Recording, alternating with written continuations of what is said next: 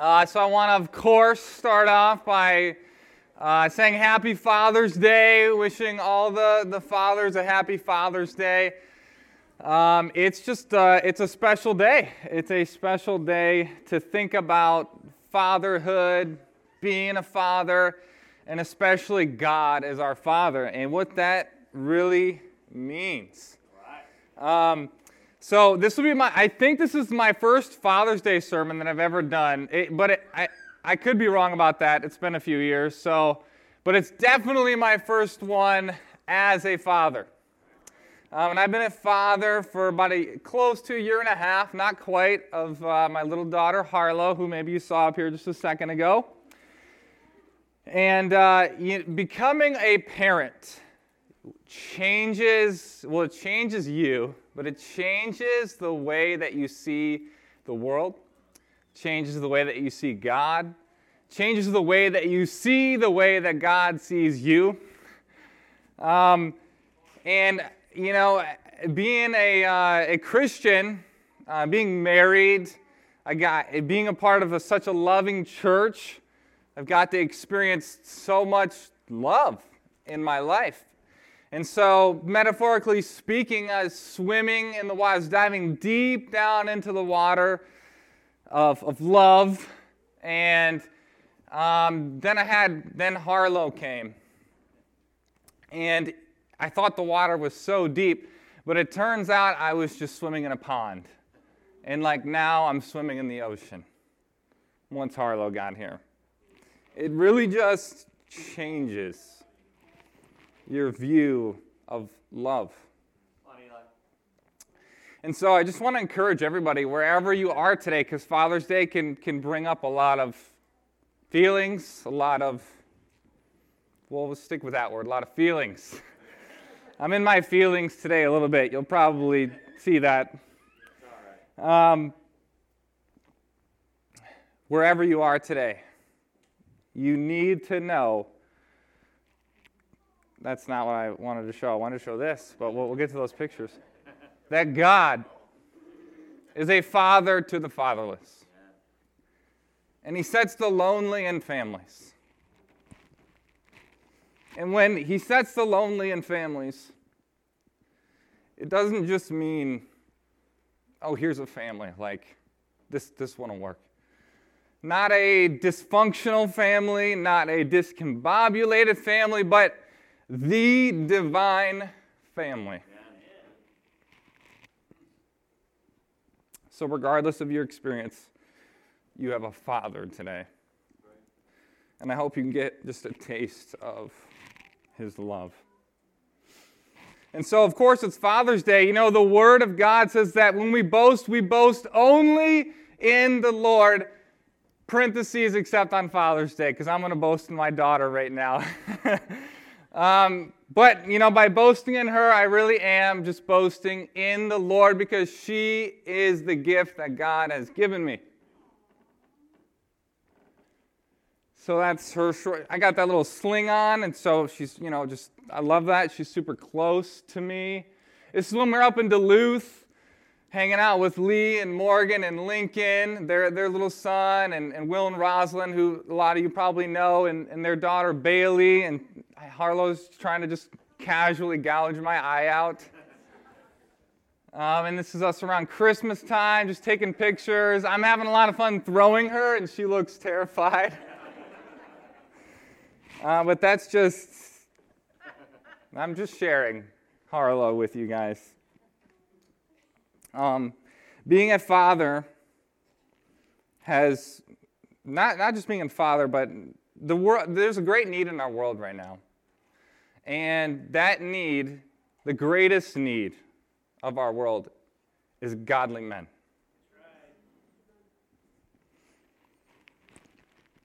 Because God designed men to lead, and wherever men lead, the world follows. But that doesn't mean maybe what you think it means at first. When God designs men to lead, he designs them to be the first to serve.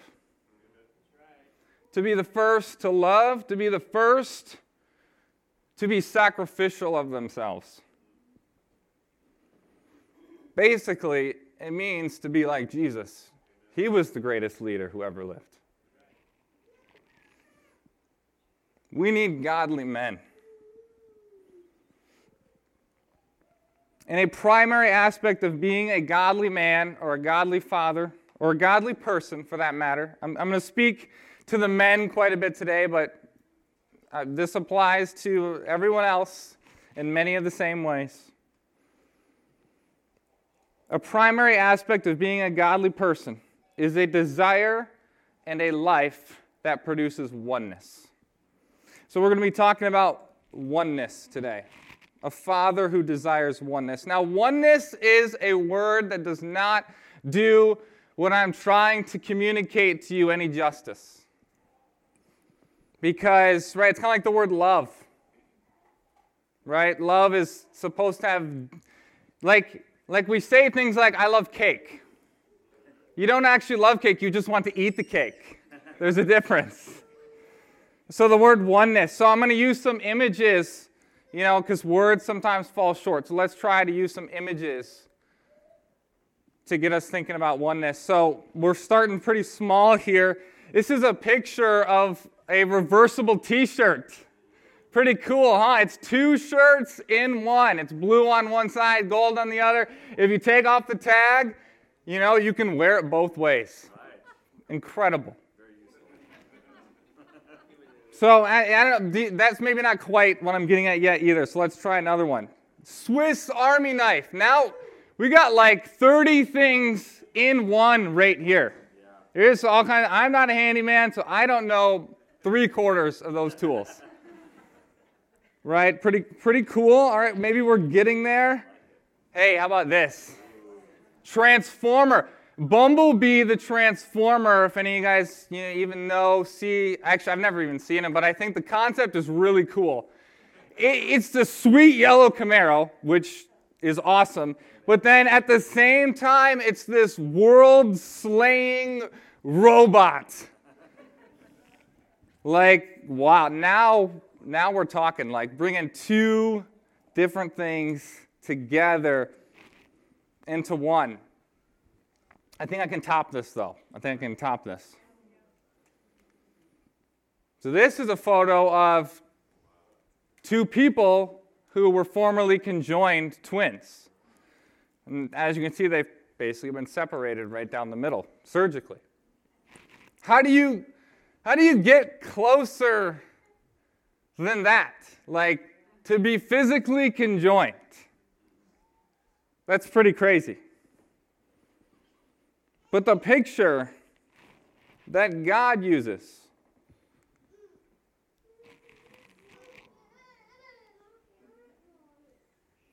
is marriage. Why? Why do you think that is? Because in a marriage, in a successful marriage, in a godly marriage, what it's supposed to look like is that two people who are different on so many levels and have totally different stories and totally different lives, they come together. And they're supposed to magnify each other's strengths and hide each other's weaknesses.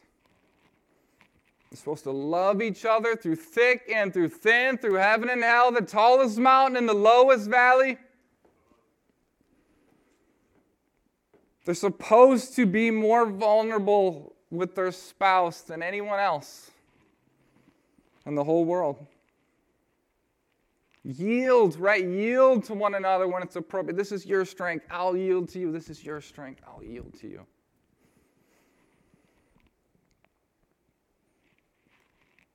But even this is just a picture. This is just an image. This isn't even the oneness that God's talking about.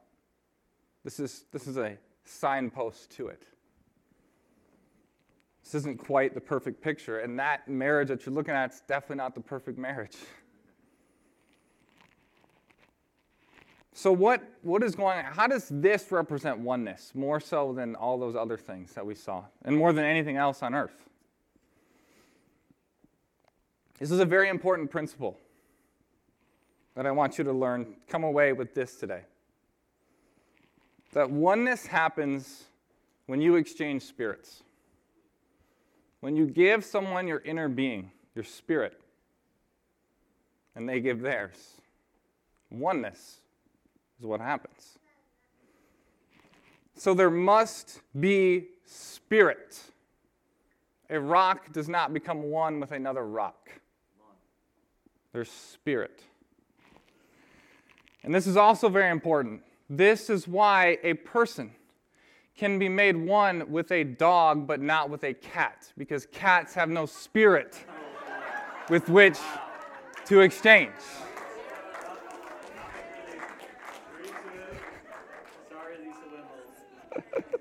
I thought of the Wendolls when I was thinking of that. Godly people desire this. A godly person desires this type of oneness, this type of closeness with God and with their fellow man. Let's go ahead and get into our text for today. John 14:8. Philip said to Jesus, he said, "Lord, show us the Father, and that will be enough for us." And don't you ever feel like Philip? Like, man, God, can you just show yourself, please?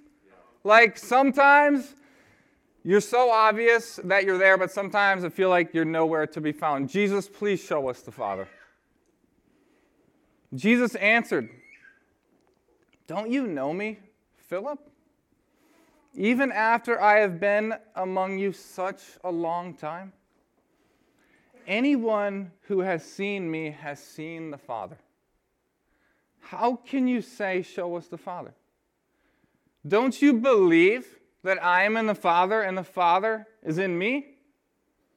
The words I say to you, I do not speak on my own authority. Rather, it is the Father living in me who is doing his work. Believe me when I say that I am in the Father and the Father is in me. Believe me when I say that I am in the Father and the Father is in me."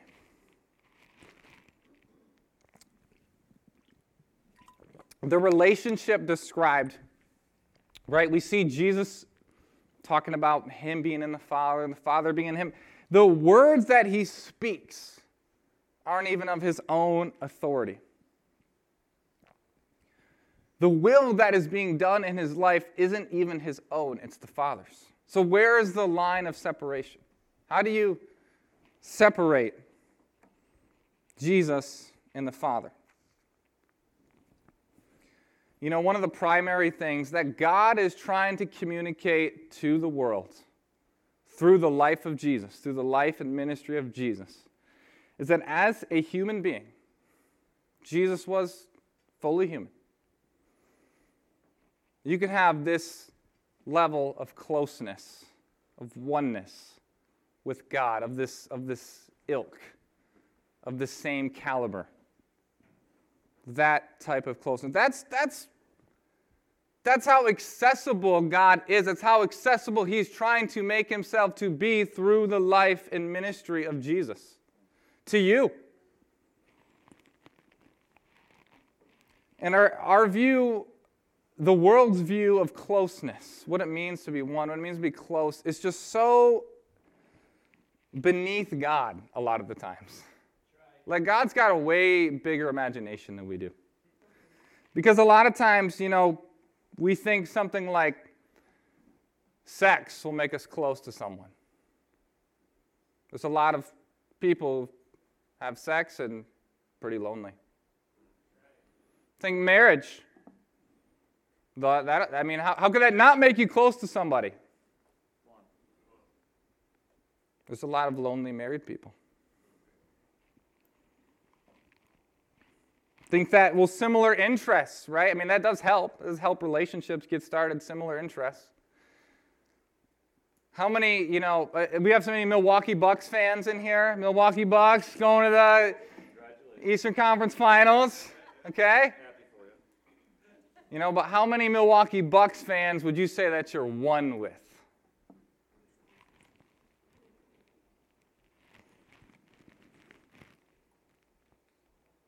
If I could just gain their approval, right? If I could gain someone's respect, maybe then I could, have a friendship with them or be one with them.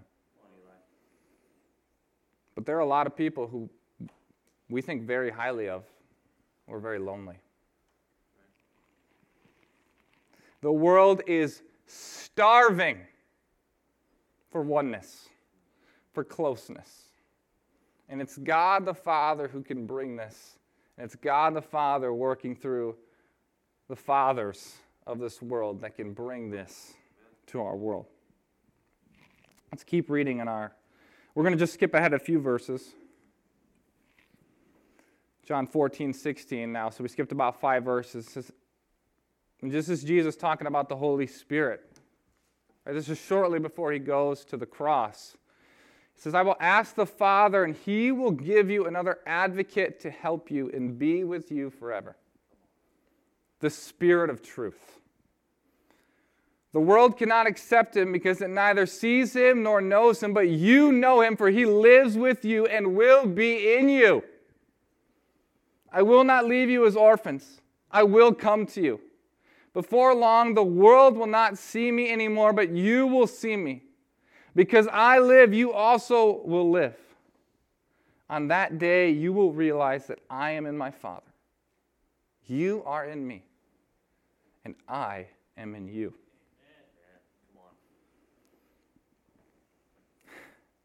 How can Jesus say, I will not leave you as orphans? Hasn't it been a little over 2,000 years since he left?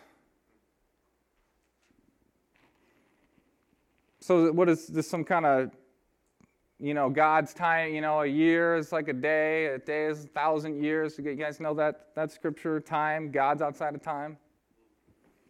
He says, I will come to you.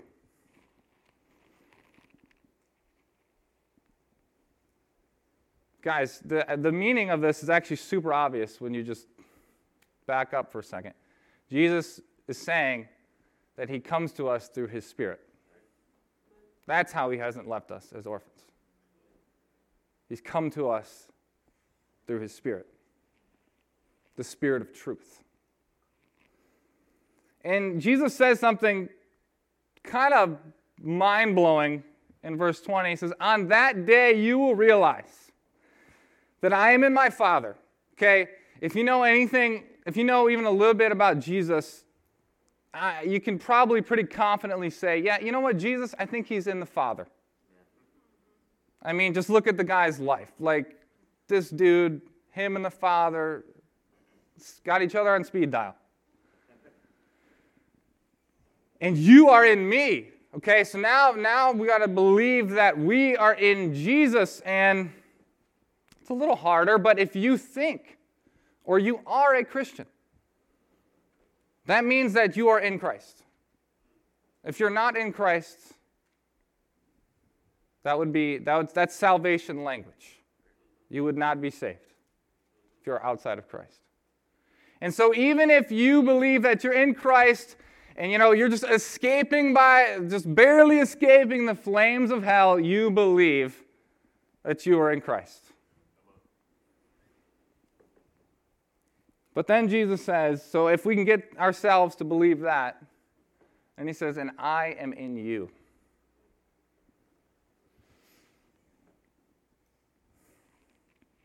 Do you believe that?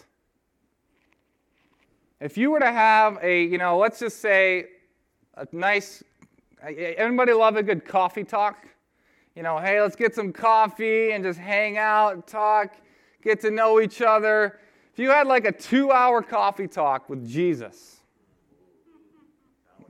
it'd be sweet. And you looked, right, you're talking to him. You got 2 hours, it's just you and him. And you look and you make eye contact with him and you gaze, you're looking at each other right in the eyes as you're talking. What do you think you would see in Jesus' eyes? I think that you would see an intense love, an indestructible will. irreproachable integrity, an undivided singular focus.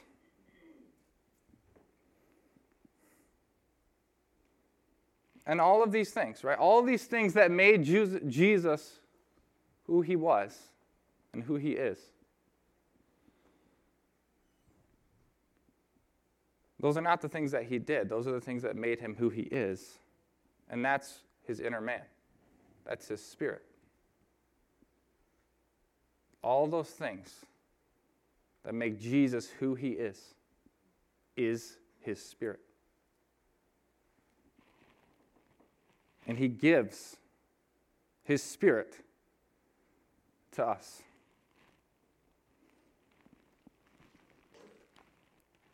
Your spirit is actually the most that you can give someone. Because even if you give your life for somebody, which is a lot, it's over and done with once you give your life.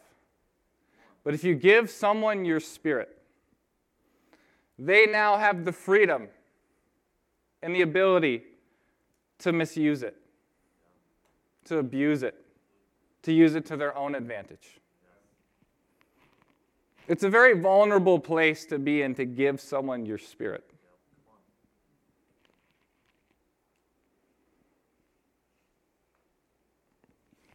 And so often we, I don't know if you're anything like me, just don't believe Jesus when he says, I am in you.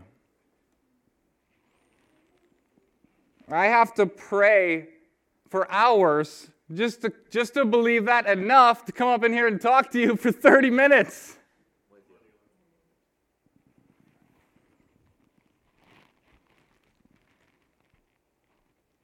Since becoming a father, one thing that I can't understand, even more so than I couldn't understand it before, was how God sacrificed his son, his child.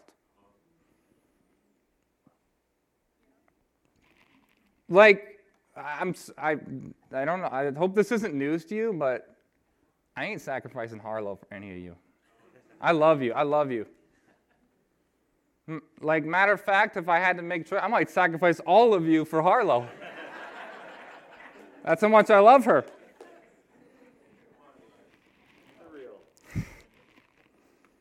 And so the question is, when we look at God, and if we were to ask God, what are you willing to sacrifice for oneness, for closeness?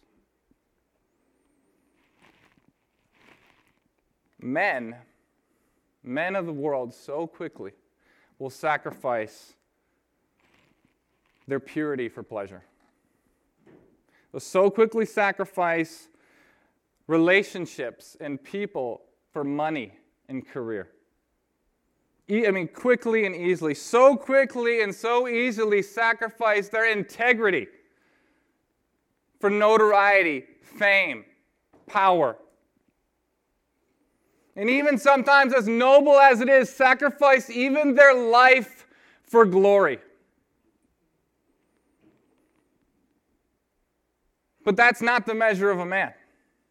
The measure of a man is, what will a man sacrifice for oneness? And that's why Jesus is the greatest man who ever lived.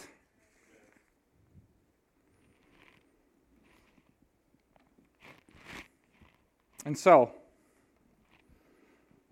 the only way to achieve this kind of oneness, this kind of closeness, is by the power of God. You can't have it any other way. What I'm describing, right, this level of intimacy is impossible.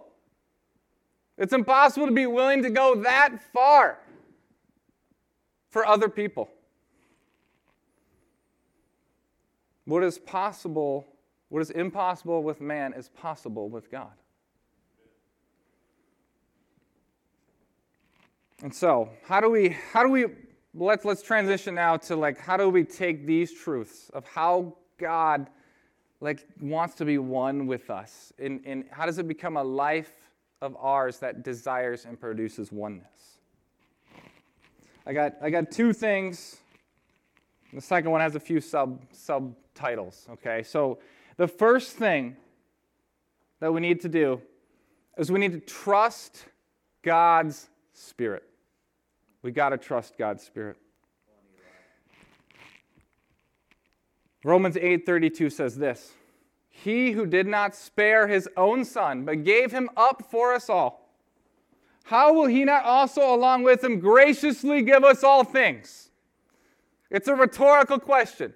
He's already given us his son. He's already given us his Spirit. What do you think he is going to withhold from you? When you trust God's Spirit, when you lean into that, you know that God is withholding nothing from you. You're free to release your spirit. Because your facade is no longer needed, no longer necessary. Because here's the thing, when you know that God withholds nothing from you, you no longer need to maneuver your way through life to get things for yourself or to maneuver your way so that people think a certain way about you, because God withholds nothing from you.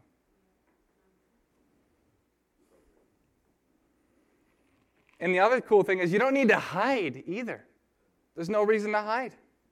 Because anything that could be exposed that would result in you losing something or someone's love or someone's respect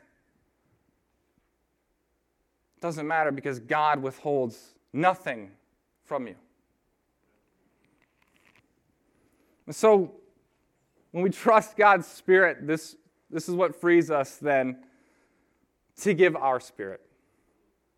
So my challenge for you today is to learn to be a student and to commit yourself to giving your spirit away. So we'll talk a little bit about that. Because what happens when you give your spirit? This is what happens. People see your spirit. They sense your spirit. Right? But it's not just your spirit. Because the Spirit of God is one with your spirit. And so then they see God's Spirit. And then the transforming power of God starts to get into their lives. And they see God. And they start to love God. And that's when that's when people become Christians and the church grows and God is glorified.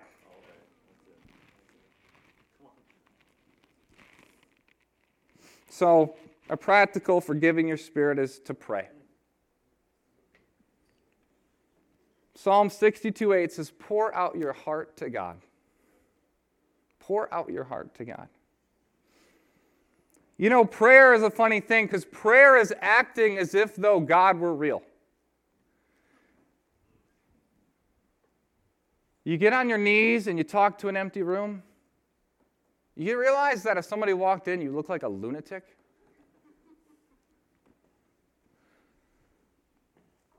It's a vulnerable act of sharing your spirit to look like a lunatic for God. God, I believe that you're real. Pour your heart out. It's how you share your spirit, God, right? And remember, oneness happens in an exchanging of spirits, and so God is giving you his spirit, but if you withhold yours, the closeness, the oneness is stopped. Another way is to live a life of confession, of transparency, of vulnerability, all those things. Confession. You know, I've shared this before, but it was a while ago. I was watching this show, and this show has nothing to do with God, but a woman in the show, character, said something in the show that has always stuck with me. In the show, she's a therapist, and she talks about how she became a therapist, and it's because when she finally got open about her life, right? Like all the things that happened to her and the struggles, and this is what she said. She said, "When I finally got open and shared my story, it was like touching God." And I just thought that's not in the Bible, but there's a lot of truth in that. And so when you share what's really going, does anyone know what's really going on in your heart right now? Those thoughts that, keep you up in the middle of the night? Does anyone else know what's going on? When you give your spirit to your brothers and sisters, that's when you can exchange spirits and become one.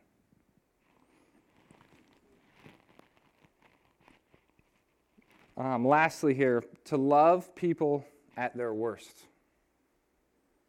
To have great mercy. See, this is where closeness and oneness can really get messed up.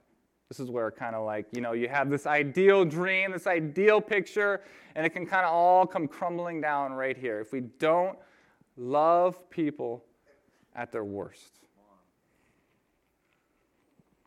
Because the reality is that our spirits aren't always pretty. That's the reality. And our sin looks so much worse on other people. And here's the thing about Jesus. Jesus never condemned anyone except for the Pharisees. And he condemned them because they were self-righteous. And a self-righteous person is someone who is so concerned with their image that they don't give away their spirit and therefore do not experience oneness with God.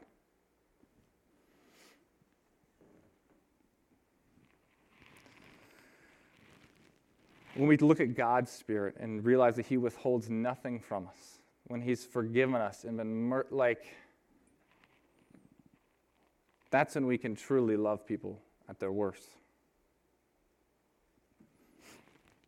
In your closest relationships, do you magnify or hide their weaknesses?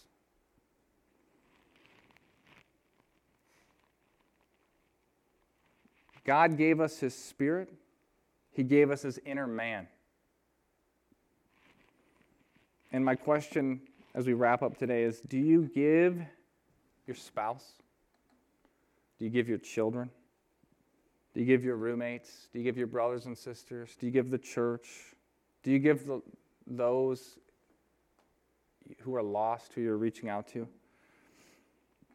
Do you give them your spirit? Your inner being, or do you hold back even just a sliver of yourself from them? Even just a morsel. Because a lot of times we can draw lines. My hobby time, that's off limits. You can't have any of that. That's for me. Or it's our insecurities. Things that we don't want to talk about, that we refuse to talk about. Off limits. Another thing that's really commonly off limits is my political views. You know what? That's off limits, and they're not changing. And I'm not talking about it.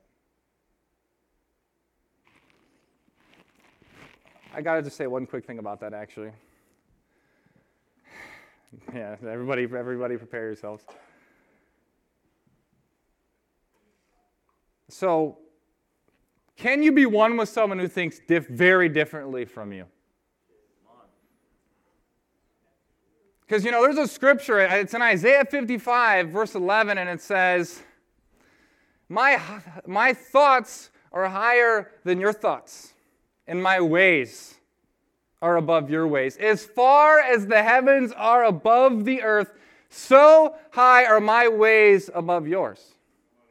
And so if you think that if you're a Christian, you think you're a Christian, and you think that you're one with God, whose thoughts are a universe higher than yours, you have to square that with, why can't I be one with someone who's just on the other side of the political spectrum than me?